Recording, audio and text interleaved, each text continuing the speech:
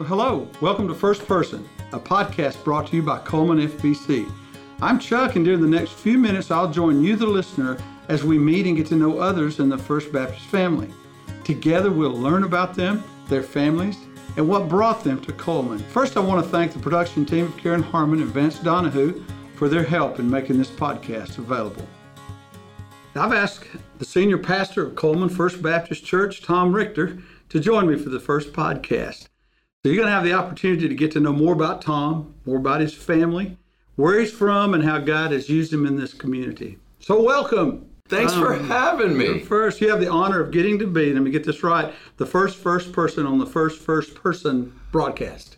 And listen, I know that, I don't know when folks are going to listen to this, but today is November 1st, 2021. And like we were saying before the show, I think this is the beginning of something huge. I think that this is a day that will live in infamy. Infamy. Yeah, whatever. I don't. Is there? What's the opposite of infamy? Funny. I think that we'll go with that. But hey, I just want to say too, before we get into this, thank you for starting this. This was kind of your idea. Why don't you talk a little bit about how the whole idea of doing this came about? Yeah. Well, one of the things that in looking at how we could communicate with people and how that folks could get to know more about other people, I thought about the idea that new people are coming into our church all the time. New people are coming into the choir, actually, was what got me started thinking about it. And thinking about that, I realized that, oftentimes people come for a while, they slip through the cracks, they may get away or something like that. And part of it is we never really get to know them. We don't have that opportunity. And then a lot of times the congregation at large doesn't have an opportunity to really get to know the different people and all that's happening, and to connect groups together with multiple services and that kind of thing. So I thought it would be a good thing and a fun thing too for us to be able to, at least spend some time with individuals and let folks get to know them. So, and you had some input into that as well. Well, yeah, my input was really recognizing a good idea and stealing it. I think you're being generous in the way you're casting that, and I appreciate that. The idea of, hey, you've got choir members that sing together, they minister together, but they don't know each other's stories. They don't necessarily know what happened. Hey, did you know this person had this experience, or God did this in this person's life? And so when you said, hey, I'm thinking about how do I get these stories out? Let's do it as a podcast. I recall the conversation being, I would like to steal that idea for the church at large. Would you be willing to do that? Not just for the choir, but really expand that to the whole church. I think we're really onto something. Then we just had to come up with a catchy name. And I got to credit you for that. Not that you want to take credit for it. No. I only want to take credit for the ideas if they're good. People like hopefully them. Hopefully they'll be good. So this is first person, and the idea being that you'll host an episode and interview a person. Yeah, we'll get to know more about them. We'll get to know, just something about their family, something about their lives. And as you said, everyone does have a story. Yep. And so speaking of stories, all right, even though we know your story, yep, I know your story, and a lot of our folks do as well. But as I said, new people coming along. Yeah. And so I'd like for you to tell us about is your family. Obviously you've got a beautiful family. Give us, and it's not hard to talk about your family. No. It's a piece of you heard the expression guys will say when they got married, man, I outkicked my coverage. In this case, I would did. amen that. Would you? No. I would. But she's a sweet lady. Yeah. So my wife is Jackie. Her maiden name is Dobson, and she's from Coleman. So her local, I guess, claim to fame is her mom and daddy, Charlie and Paula, ran the All-Steak restaurant for 30-something years. And of course, a fixture here in Coleman, Alabama. Right. But also the restaurant industry means you're going to get to know a lot of folks, a lot of your customers become more than customers. They become regulars, and then those regulars become friends. I remember at our wedding, I was watching the wedding video, and there was these folks in our wedding, and some of them tearing up, in the wedding. And I'm asking Jackie, well, are these cousins? How are you related to these folks? She said, no, those were just regulars. Yeah. They came to our wedding, and I thought that's pretty cool. That is neat. So she's, well known through that, knows a lot of folks, I should say, through that. Yeah, and we met. I had been doing some ministry, traveling, speaking, preaching had preached, I think, in a little town called Coleman, Alabama, and was working with a youth minister named Wayne Cook over at 7th Street Baptist Church. And he had me in to do some disciple nows and things. And then when he brought his kids to a summer camp called Centrifuge, lo and behold, I happened to be the camp pastor at Centrifuge. So I got to know some of the guys and became friends.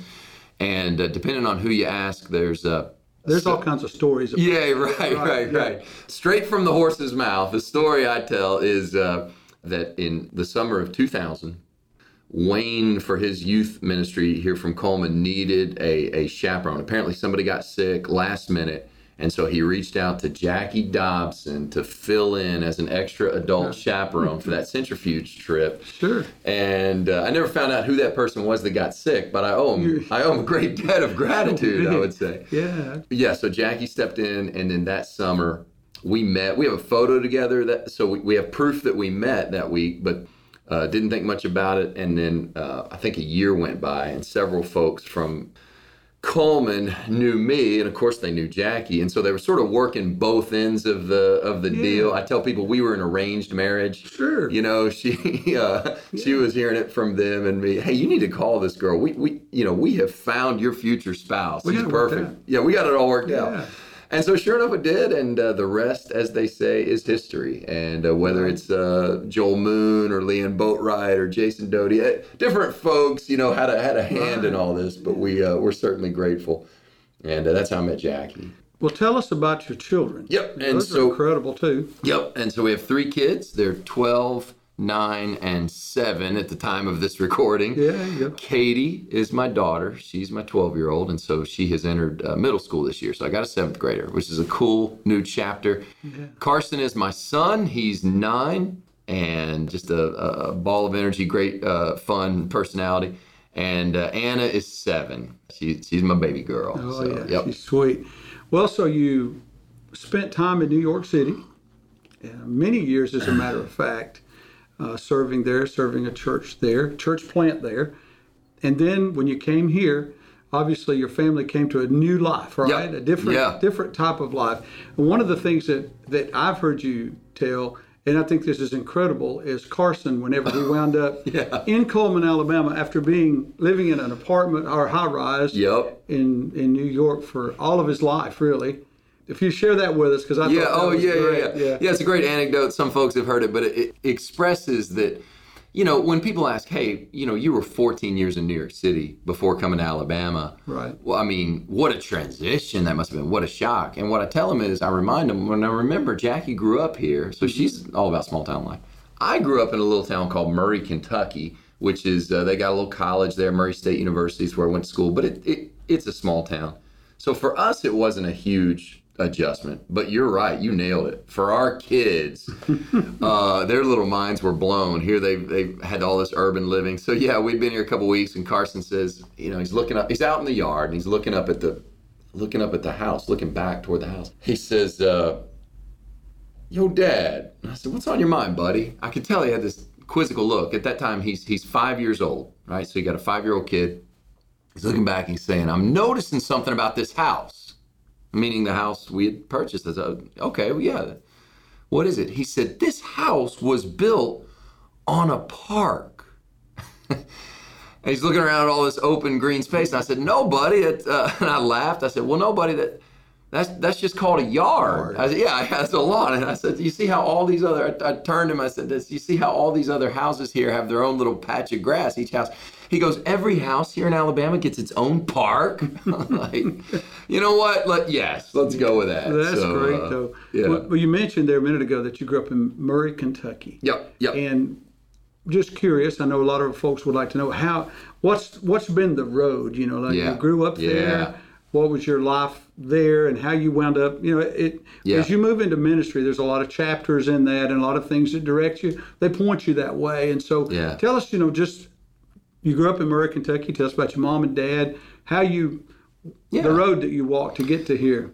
Well, God has been so incredibly generous and so good to me. And sometimes, of course, you can't see that stuff till you look back and you get a moment like this just to share your story. And I love telling it because, I'm so filled with gratitude about all these things that I never could have predicted. I would have never said, oh, this is how it's going to go. But yeah, I grew up. My dad was actually he worked for the Kroger Company. It's a grocery chain. Their headquarters in Cincinnati, Ohio. Right. And so I was born in Cincinnati, Ohio. And much like how I moved my family from a big city down to a small town, Dad did the same thing. Interestingly, coincidentally, when we were at the same season of life. You know how I have an older daughter, a middle boy, and a younger daughter. Well, that's exactly how me and my sisters are. I have an older sister, I'm the middle child, and I have a younger sister. And sure enough, when we were 7, 5, and 3, exact same age, Dad made this move. So we kind of mirrored that and did the same thing. At any rate, when we arrived in Murray, Kentucky, Dad was transferred to be a part of a food manufacturing, food processing plant. And they made they made like the generics for the Kroger Company. So they would make, the Drink Aid and he became the quality control manager there and worked that job for 30 years. Dad was is a strong Christian man, a great influence in my life, deacon church, mom Sunday school teacher. I mean, from early days, I grew up in the church. Mom and Dad brought us to church every time the doors were open. We lived maybe a 2-minute walk from our little country church. Grew up in a small church, county church. It's called Locust Grove Baptist Church. Did the Bible drills and the whole deal. So grateful for that influence. Might not have been grateful at that moment when I was being forced to memorize. Yeah. Like a lot of those things, you don't really know what you got till years later, and you realize what a gift it was. Right. Yeah. So I had there's no real pastors or anything in my family. I mean, like I said, strong Christian influence, but it's not like I had this legacy of ministry or something, and it was a logical next step. So imagine my surprise when I get to be in my teenage years. Again, I can't emphasize enough. The county church, we had a pastor who'd been there. I think when he retired, he'd been there maybe 30 or 40 years, something incredible. Great man of God. I mean, that was the only category I really knew for ministry, Chuck. Mm-hmm. I didn't know about. Even you, a worship pastor. Yeah. We had a song leader. And great, he was awesome. But he was a farmer, and he would just lead us in the music. I didn't know about a youth minister. Right. I didn't know about any of these things. Yeah. I didn't know that stuff existed. I just thought, well, that's the preacher. That's what ministry is. That is light years removed from a teenage boy. I thought, well, I could never do that. I don't have a category, for that. So imagine then my surprise. I'm a teenage boy, and I'm starting to think, as teenage boys do, what am I going to do vocationally? What am I going to do with my career? I had this sense, and there's no other way to say it. It was just a strong impression that God wants me to be a minister. And I thought, well, that can't be right. I've misheard. I have no way. I have no desire for that. I have no interest in that. Okay. So I thought, well, I've misheard. Well, the impression just grew stronger, and it got to a point where, in our faith tradition as Baptists, we'll often hear the phrase and use the phrase, this person surrendered to the call to ministry. Right. Well, surrender implies there was a battle. Yeah. Right? You lost. You surrendered. Can't fight anymore. Yeah. Yeah, you're right. I don't know if that phrase is accurate for everybody, but it is 100% accurate for me. Right. I fought it. I battled, and so I'm not sleeping at night. I'm literally. Can you imagine a teenage boy losing sleep over the vocation? And my battle was fought on several grounds. One is this is not what I want, but two, God, I'm a teenager. Go bother somebody else with this kind of thing. Other things I want to do. Yeah. Exactly. What am I wrestling with this for? Well, in the providence of God, that man that had been there, that faithful man had been there many, many years, he leaves, and we get a couple pastors that had short ministries there, but profound impact on my life. And one was fresh out of seminary. He was in his 20s. And that alone, by the way, the fact that we had a young minister, someone who was only less than 10 years older than me, maybe. Right. And I'm sitting here going, well, this is different. And of course, in Kentucky, big deal's basketball. Every boy in Kentucky dreams of playing basketball. We're always playing basketball. It's a basketball hoop out at the church. And, me and my best buddy, Jeff, are out playing basketball, as we did every Sunday. Well, this pastor comes out and starts playing basketball with us. So not only do you have a pastor, but you have a pastor who plays basketball, which, again, this is probably not mind-blowing to, modern Christians who grow up. But to me, I thought, well, no, you guys wear the suit and tie and you just shut down. You're not a real... human anymore. Yeah, you're not a human. You're not a human, yeah. So not only is he playing basketball, but he's really good. And here I am wrestling with this call. I don't know what to do with my life. And this man, I'll never forget, and we've talked since about this. He doesn't remember saying it. And that's probably true a lot of times how God uses us. He just uses us for his glory, and we don't even necessarily know we're being used for his glory. But he just said out of the overflow of his heart, he said to us, because we said, hey, you're really good at basketball. Shocked. And he said nonchalantly, yeah, I was actually offered a college scholarship to play basketball. But I turned it down to go to Bible college to be a preacher. And we were like, you fool. No way. Yeah. What? Yeah, why would anyone do this? Yeah. Right. And he said, probably mid basketball shot, while he's shooting, he said, yeah, a lot of people question that, but I thought, what good is all that? What good is all that if you don't have peace with God? Swish. Yeah. And that, hit me like a ton of bricks. I've never forgotten that. I often think that him saying that nudged the trajectory of my life into a whole new direction, because I thought, well, that's really it. I don't have peace with God. Yeah. So I asked him if I could make an appointment I said, I don't know how this works. Can I come see you? And he said, yeah. So I just said, I need you to pray with me about a decision. It was almost like if I admitted that I felt like God was calling me to ministry, then the die was already cast. And I wanted to still give myself an out. So I said, just pray with me about something. I won't tell you what it is, unspoken. And so he did. That pastor, by the way, incidentally, is still a friend. It's Kevin Ham down at Gardendale. A lot of people know he came from Kentucky. He came from Valley View. What they don't know is before he was at Valley View, he was at this little church called Locust Grove Baptist. When he was young. Yeah. That's great. Yeah. So we've retained that friendship over the years, and I owe him a great debt. Well, Sunday night church, they gave the altar call. I'm clinging to the pew, and I said, look, here I am, a teenage boy. I'm like, what, am I going to get an ulcer over this? I'm losing sleep. Forget it. White flag, surrender. Lord, if you want me to be a preacher, I just want to sleep at night. I just want that peace with you. If that's what you want, if you can use me, I'll do it. I go down, I pray. You pray with Pastor Kevin. Of course, he's like, we get up to pray. He said, yeah, I kind of knew that's what it was. And, back in those little country churches, they extend the right hand of Christian fellowship. When a decision is made, they parade through. And I remember person after person saying, oh, we've known for years, Tom. We've known since you were a little boy. Could let me in on it, but yeah. Well, that's exactly it. And when I asked that, even my mom said, I kind of thought when you were a kid that's where God was taking you. I said, why didn't anybody tell me? And they said, we didn't want to influence the decision. See, we wanted it. This has to come from you and God. This can't be, well, I'm doing this to please mama, or I'm doing this, And so I may be unsure of a lot of things about the Bible still. There's so much I don't understand. There's so many things I don't understand about faith. There's so many things that I have questions about. But I know beyond a shadow of a doubt that God called me to be a minister.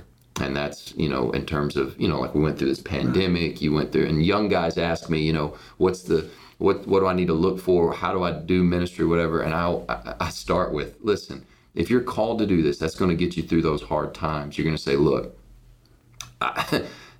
this wasn't my plan, Jesus.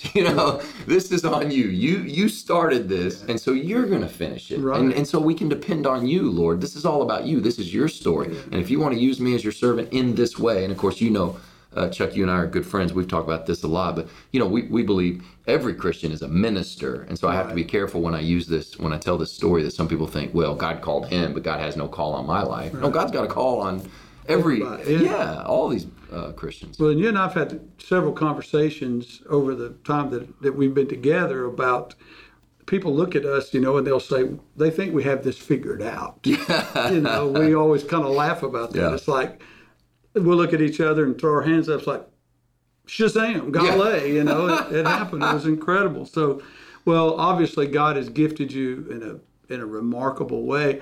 And I'm kind of tickled because one of my questions for this podcast is, have you been able to get plugged into a small group? Yeah, I have. We, Jackie and I have been blessed over the years with not only being able to pastor, for me to be the pastor at a church, but also to develop friendships. Right. And so we do have sort of a ready-made small group with our staff. We have a great staff. We actually like each other, more than just a professional relationship. But we're friends and we're brothers and sisters together. And so that kind of becomes a built-in small group.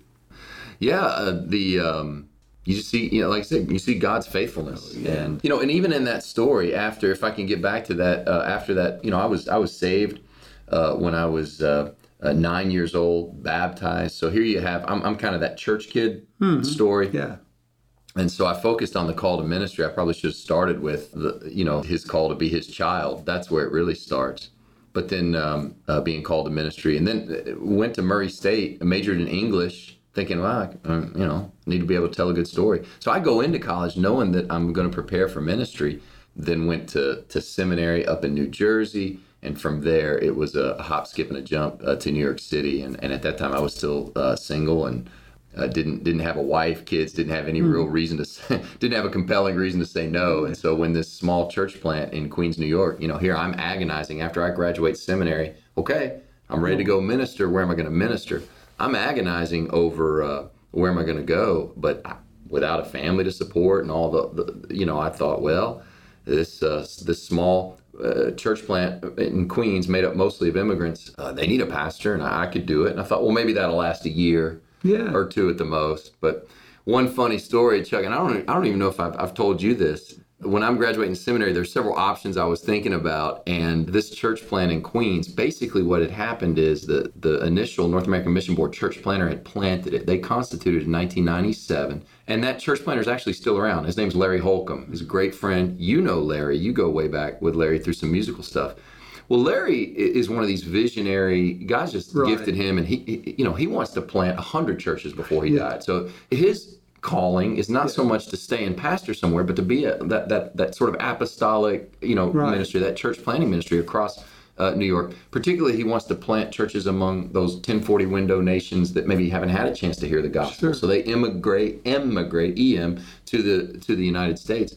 And here's an open door to reach him for Christ. So anyway, Larry plants this church, and every time that Larry tried to, I don't know what you call it when a church planter, I guess, hands it off. Let's just call it that. Every time he wanted to hand it off, tragedy seemed to strike. One potential pastor that was going to stay, he got cancer, had to move away, So through one of Larry's connections to a church just outside Atlanta, Fayetteville First Baptist in Fayetteville, Georgia, they developed one of those real, just sometimes God arranges it, one of those real good church partnerships, and they began supporting this little church. The church is called New Hope, my former church in Queens.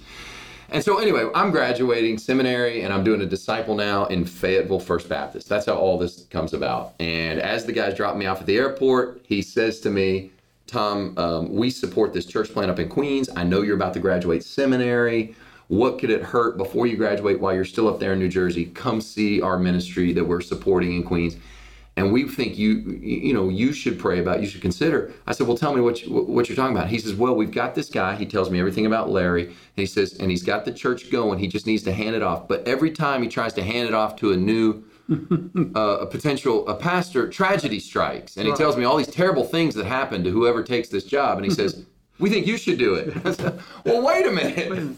The job is clearly cursed. But here's how they get you. As he's dropping me off the airport, he says, well, would you pray about it? Oh, yeah. Yeah. And so you got to pray about it. And like I said, the rest is history. I could have never predicted that. And that gets back to what I was saying at the beginning. God has just been so good. Along the way, Jackie and I, who were dating long distance, we got married. Of course, God blessed us with those 3 children in our time there in New York. Had 14 wonderful years. And then God opened the door to come to. So here you are. So here I am. Well, just in the remaining time that we have, for the people who really are not familiar with First Baptist that much, or you've landed in a different planet here in Coleman County, right? Yep. You just plop down right here. Here you are. But just give us a thumbnail sketch of First Baptist. Somebody's like, I'm the pastor of First Baptist. You run into whoever on the street and you say, look, let me tell you about my church. Let me tell you about what we do. Yeah. Something like that. Give us just a pastor's flyover thumbnail sketch. Of First Baptist Church. First Baptist Church is 144-year-old church that proclaims the good news that God saves sinners. Amen. I mean, that's what we're about.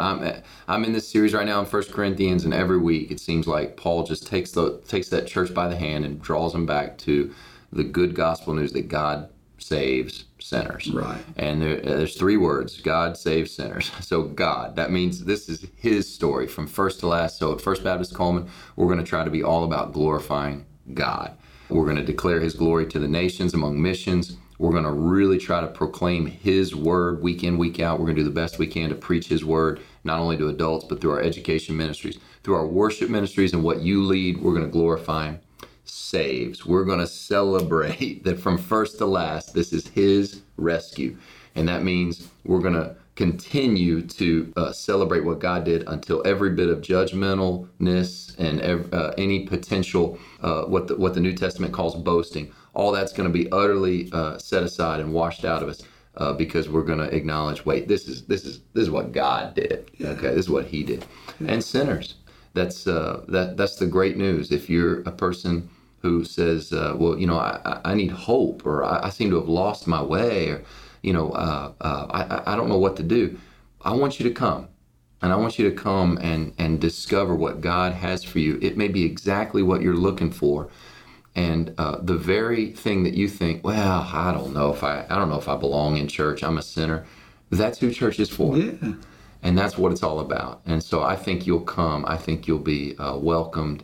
It may be exactly what you need. Right. Well, I know you're certainly a blessing to this community, to my life personally, as we've gotten to know one another. And I know that God has great things in store for First Baptist Church, not because of Amen. you, Yeah. not because of me, but because how God could use you and mobilizing people and doing the things of God in this community. So I thank you for being the leader, for the guy that just, charge. And I know that you do that. And I know, most of all, I know that you care about people, you love people, love the Lord supremely, mostly, and you serve him the best that you can. And that's what else can you do? That's right. But it's a joy. And I wanted you to come be part of this because I wanted to launch with people being able to hear, okay, this is what we're about. This is what First Baptist is. It isn't the pastor. Right. I understand that. But there does have to be someone at the point guard, to use your deal. Yeah. The quarterback. There has to be someone who says, look, this is what we're about. Yeah. This is my vision. This is a vision for ministry that God's given me. And I'm leading to the best of my ability. And so I know that you do that. And so my prayers go with you every day. Thank you. And as we begin this endeavor, we'll see how it goes. And hopefully, I think people will be touched by just an opportunity to hear from not just you, but a lot of our other folks, from their hearts and what's going on in their lives and what their story is. So thank you, Tom. We'll see you again. I'll be your first subscriber or your first follower or whatever we do, and I'll share it. I can't wait to hear. And so thank you for doing this. All right. Good to have you. Thank you for listening to First Person. I want to encourage you to share this podcast with friends and family.